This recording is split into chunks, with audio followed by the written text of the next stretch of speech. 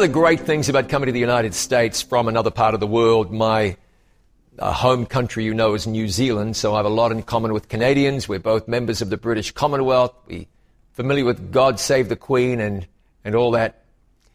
One of the fascinating things about coming to live in the country in which I'm now resident is history. Americans, of course, like many or most people, are very proud of their history. And they've really made a legend about what's become one of the most famous messages in history. And what's interesting about it is that it probably wasn't even said, but history likes a good story. American history loves good stories, even if they're not entirely true. Now, if it's true, then things happen something like this, at least according to Henry Wadsworth Longfellow, who wrote these words more than 100 years after the fact. Based on reality, not everything is true, but something like this happened. He wrote, "Listen, my children, and you shall hear of the midnight ride of Paul Revere. On the 18th of April in 75, hardly a man is now alive who remembers that famous day and year. He said to his friend, if the British march by land or sea from the town tonight, hang a lantern aloft in the belfry arch of the North Church Tower as a signal light, one if by land and two if by sea, and I on the opposite shore will be." Wadsworth got a few things wrong in that epic poem, but historical accuracy was not his likely objective. More likely, he was trying to capture the spirit, the excitement of it all, and he certainly succeeded in doing that. On April 18, 1775, 700 British soldiers gathered on Boston Common and boarded ships to go and raid Concord. Their intent was to destroy Patriot military stores, weapons that had been hidden there. Revere rode through present-day Somerville, Medford, and Arlington in Massachusetts, warning patriots along the way. But that familiar phrase, so many people are familiar with it, the British are coming. Well, historians are unanimous. Revere never said it. But whatever the exact wording, Revere's message got through. It was effective. It had the desired effect. The patriots were ready, and a revolution began. If you have a message, it's important the message is clear. And it's important the message is accurate. Paul Revere went with a stunning message. But think about what that message really was. In essence, he said, there is real trouble coming. You are not secure. We are imperiled. Some of us may die. There is an enemy approaching. And so what was the response? The response was one of steadfast resistance and heroic victory. Because the message of what was bad news was a message that aroused them to action. It prepared them for difficult times. You can imagine, can't you, if Revere had ridden through Massachusetts announcing that all was well, heralding peace and safety. There may well have been no American Revolution. And Americans would be looking forward to celebrating Queen's birthday weekend in early June every year. Let me read to you one of the most misunderstood verses in the Bible. It's a beautiful verse. Some have called it the new John 3:16. It's everywhere now. Someone very kindly gave me a drinking mug, a peppermint tea mug recently. There's nothing like peppermint tea. And it had this verse emblazoned on it. I love the verse. You do too. So we read it in Jeremiah 29:11. I know the thoughts I have towards you, saith the Lord. And what does it go on to say? Thoughts of peace and not of evil. Thoughts to give, depending on the version, an expected end, or thoughts to give you a hope and a future. Beautiful. But what's the context of that verse? Jeremiah had been telling God's people they were going into Babylonian captivity. The 10 northern tribes had been carried away in 721 BC. This was around 600 BC, give or take. For more than 100 years, only Judah and Benjamin had existed. And for years, Jeremiah had been telling the people that they were going into captivity. And why was that? It was because of their extreme wickedness. Did people want to accept Jeremiah's message? No, they did not. Now, if you turn to the previous chapter, there's a voice. It's that of Hannah, the son of Azur. I must go there myself. Jeremiah chapter 28, and we shall pick it up where? In verse 2. He says, did I say Hananiah, the son of Azur the prophet. He said, thus speaks the Lord of hosts, the God of Israel, saying, I have broken the yoke of the king of Babylon. Within 2 full years will I bring again into this place all the vessels of the Lord's house that Nebuchadnezzar, king of Babylon, took away from this place and carried them to Babylon. And I will bring again to this place Jeconiah, the son of Jehoiakim, king of Judah, with all the captives of Judah that went into Babylon, saith the Lord. For I will break the yoke of the king of Babylon. This is Hananiah's message. Verse 15. Then said the prophet Jeremiah unto Hananiah the prophet, Hear now, Hananiah, the Lord hath not sent thee, but you make this people to trust in a lie. Therefore thus saith the Lord, Behold, I will cast you from off the face of the earth. This year you shall die, because you have taught rebellion against the Lord. So Hananiah the prophet died the same year in the 7th month. This was a constant battle for Jeremiah. Jeremiah chapter 27 and verse 15. Jeremiah appeals to the king. I have not sent them, saith the Lord, yet they prophesy a lie in my name. In chapter 26, they had plotted to murder Jeremiah to silence his voice. A plot to murder the man. Jeremiah chapter 23, verse 1. Woe to the pastors that scatter my flock. Jeremiah 23, 21. I have not sent these prophets, yet they ran. I have not spoken to them, yet they prophesied. I wonder where we see a parallel today. I'll give you one, and I hope you don't think I'm being unkind. All over evangelical Christianity, there is a myth being promoted that before the return of Jesus, the faithful ones will be raptured out and taken to heaven before the time of trouble takes place. This is a message of peace and safety if ever there was one. It's not going to happen that way. The Bible makes zero mention of it. Yet the falsehood was spread as though it was the gospel truth. People are being set up for the shock of a lifetime. It is a conspiracy on the part of the enemy of souls to leave people unprepared for what is coming upon the earth. And it's part of a wider scheme to divert the attention of people away from the great matters of the great controversy. The focus on the law of God as Satan endeavors to lead the world into disobedience. The same ministers of the gospel who claim that it isn't important for people to keep the commandments of God perpetuate other mistruths as well. Now, of course, there's some truth to that. You can come into a saving relationship without knowing anything, with God, that is, without knowing anything about the commandments of God. You can claim Jesus as your Lord and Savior and yield your heart. But what happens then is you're going to grow, aren't you?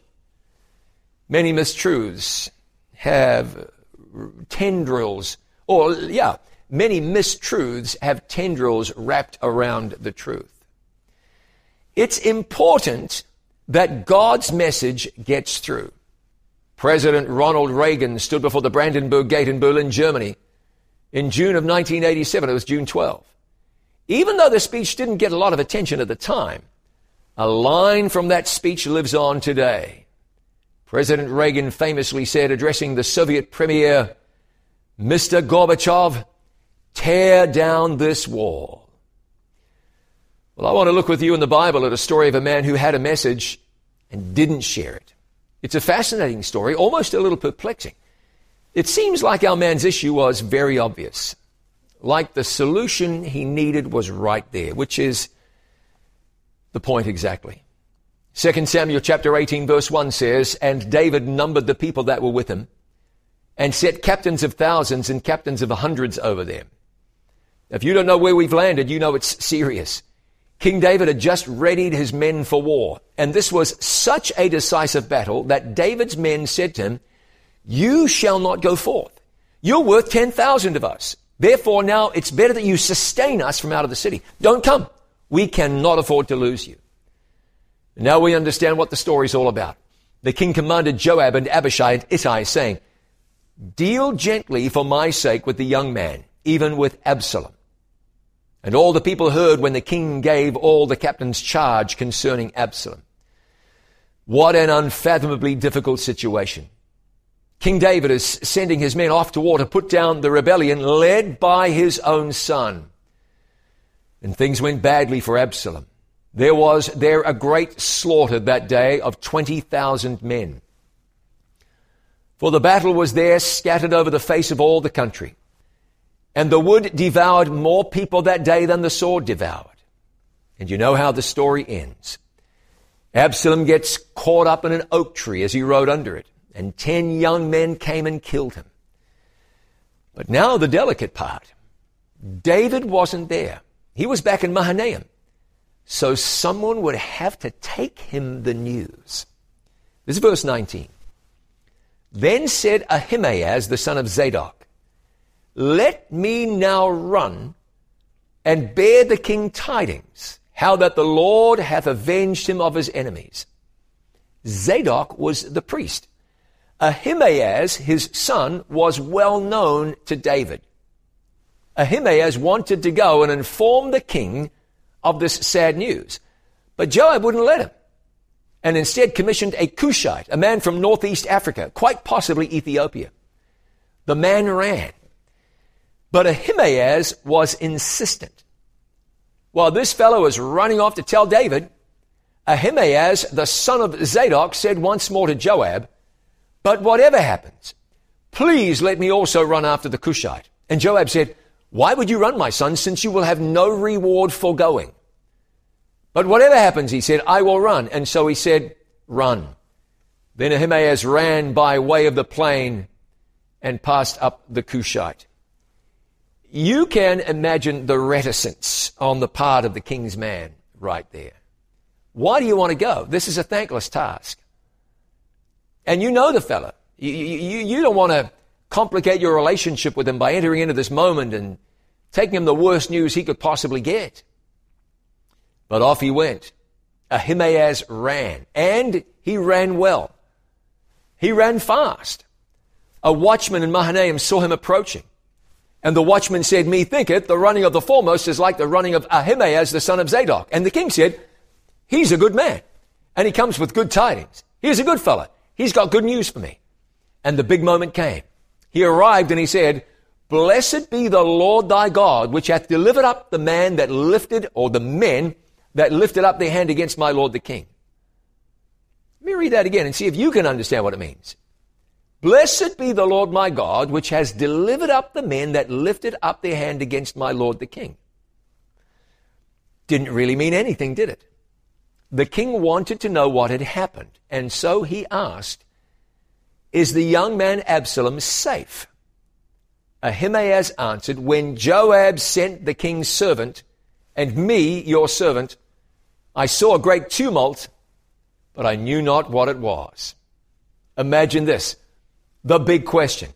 Ahimaaz had one job: take the message to the king, tell him what happened. And he knew what had happened.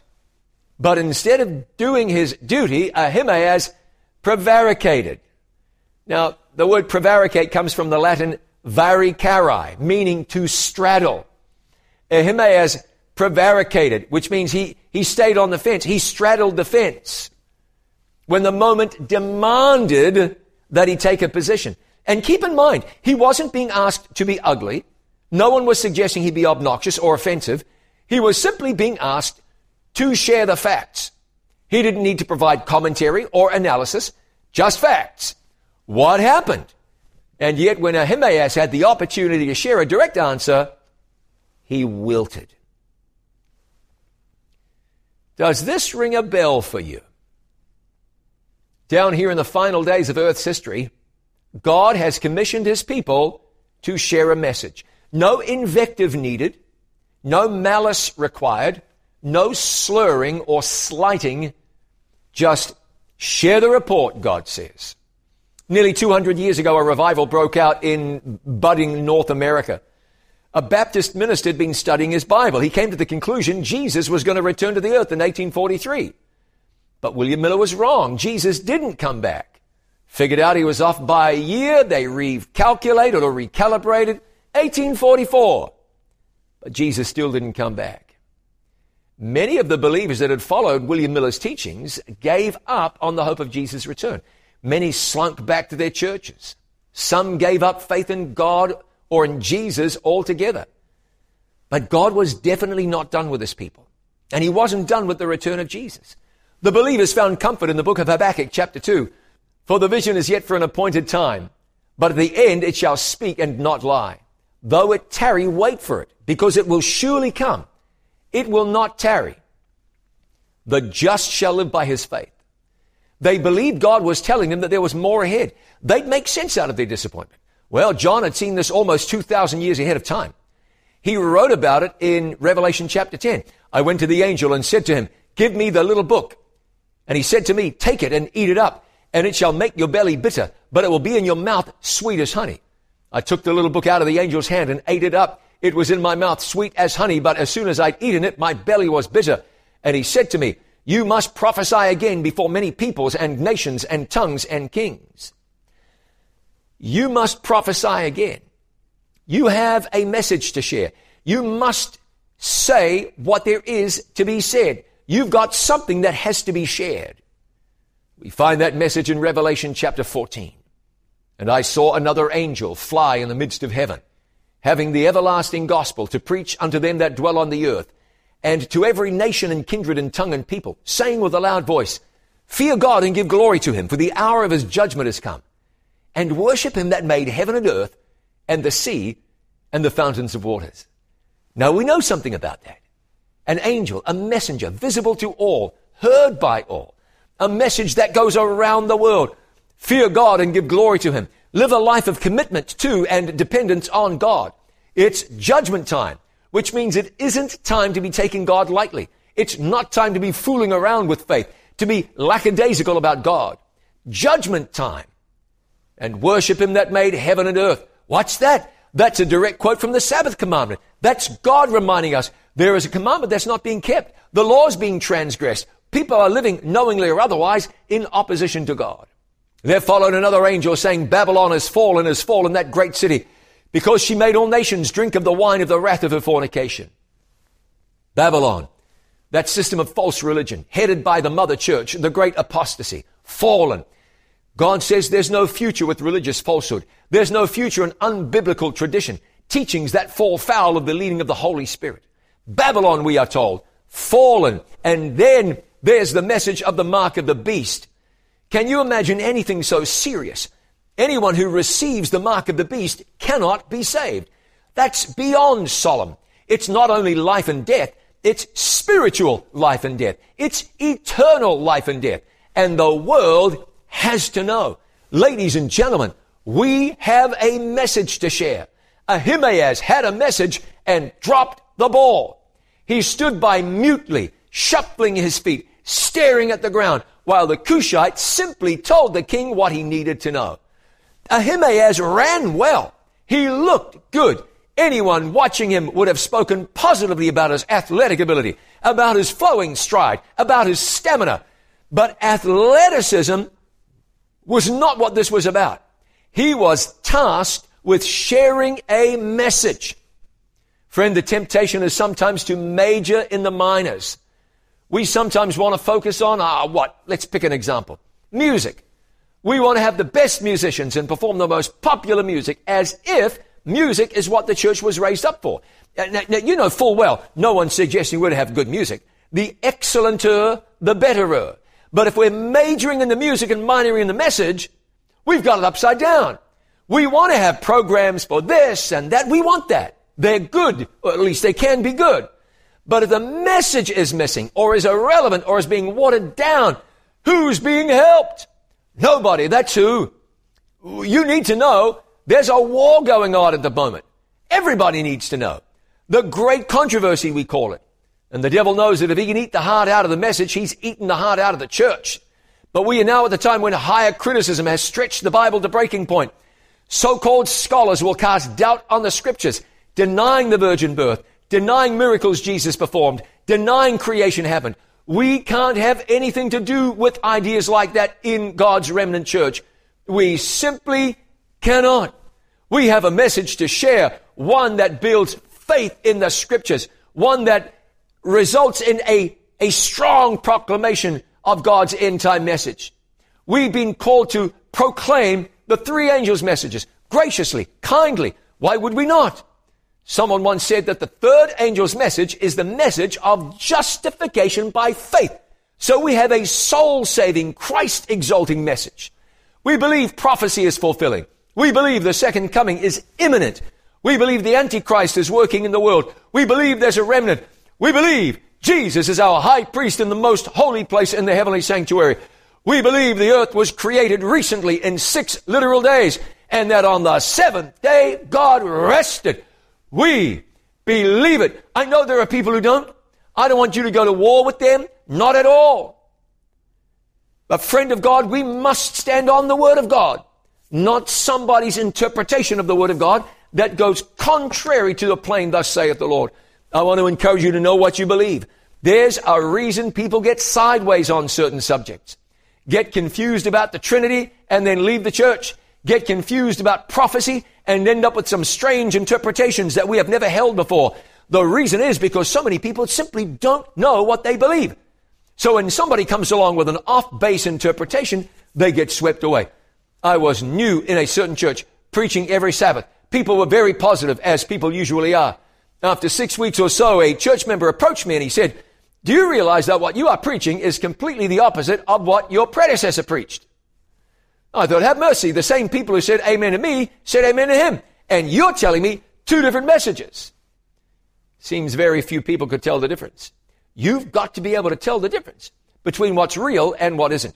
I spoke with an old friend recently. He asked me about a certain character. I said, "I don't know much about what that person teaches." He said, "Oh, I can't see anything wrong with it." I told him again, I don't know. But I did tell him that anyone who gets kicked out of a church is probably someone you want to be leery of. But he was unperturbed, made no difference to him. Controversial guy, had been kicked out the church. I don't see a problem with it. Oh, friend, open your eyes. Listen, you want to be careful about what you listen to, who you listen to. When someone makes a nitwit prediction and it fails, as it would, it's time for you to fold up your tent and move on.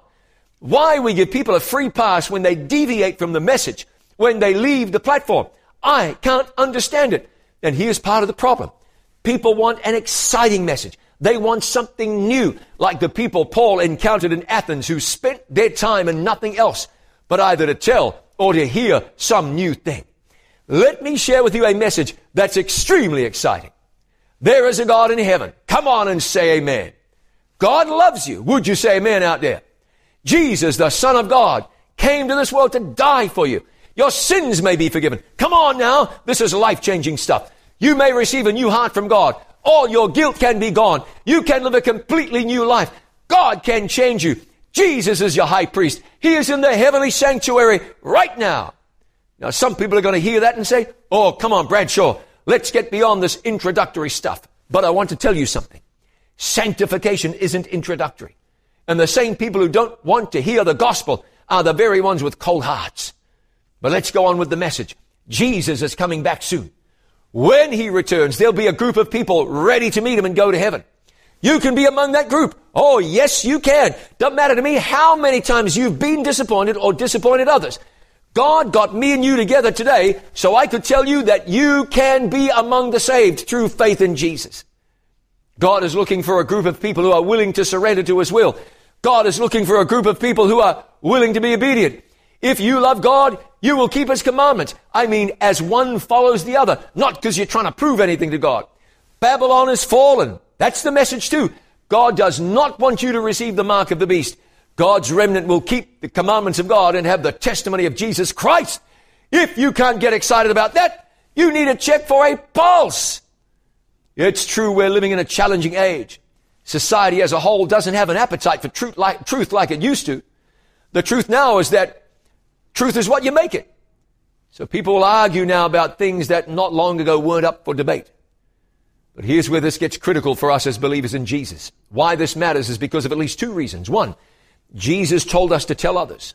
Go therefore and make disciples of all nations, baptizing them in the name of the Father, Son, and Holy Spirit.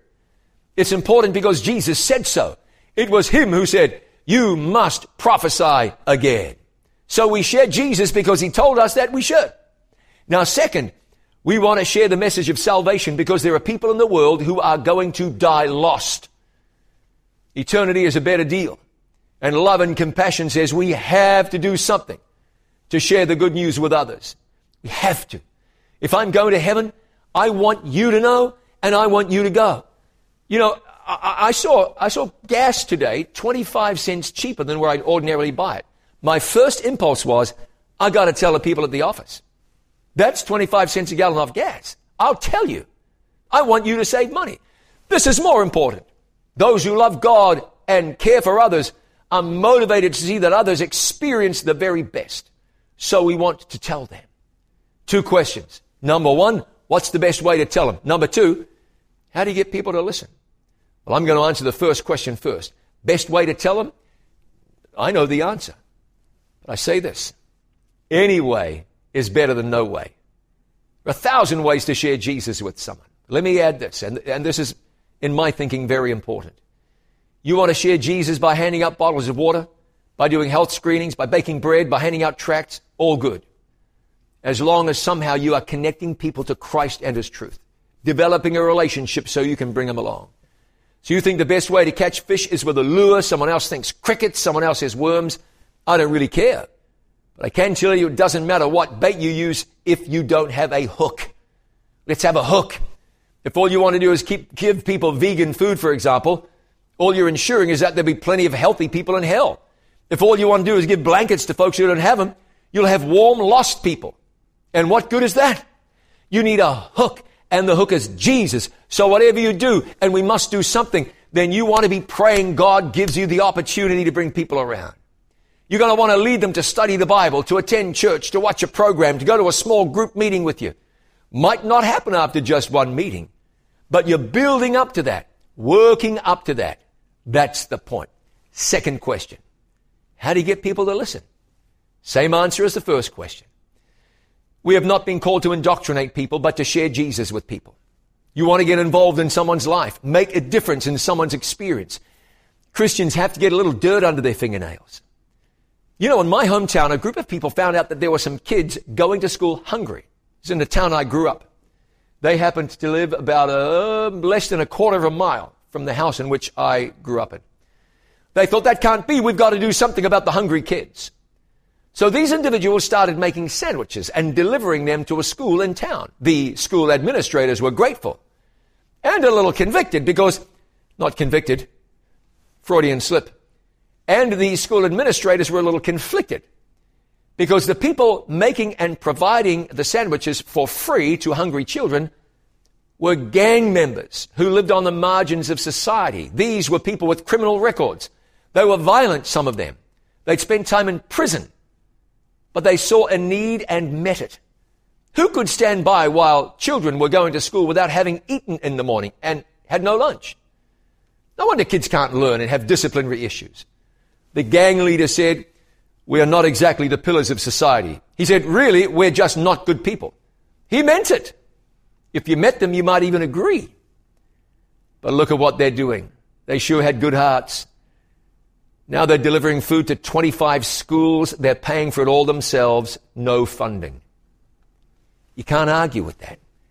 People are looking at what the gang is doing. They're saying, these are decent people. They're selfless. And you wonder, where was the church? Why weren't the churches in town doing this? Isn't this the sort of thing God's people could do? Of course it is.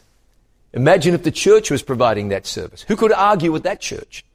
It wouldn't be a matter of theology then, other than the theology that says, by this shall all men know that you are my disciples, if you have love one for another. My friend, God has given us a message.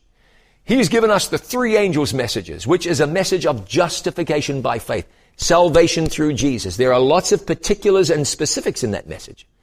And we share them appropriately and at the right time, inasmuch as they can help a person know Jesus better.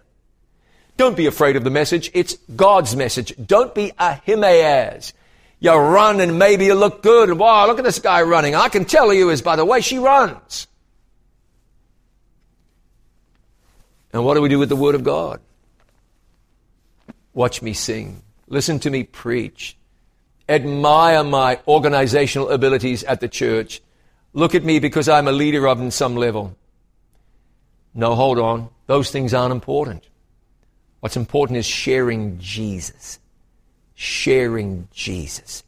We've been called to share Jesus. If you want joy for your journey, experience the joy that comes from sharing Jesus. That's where joy is.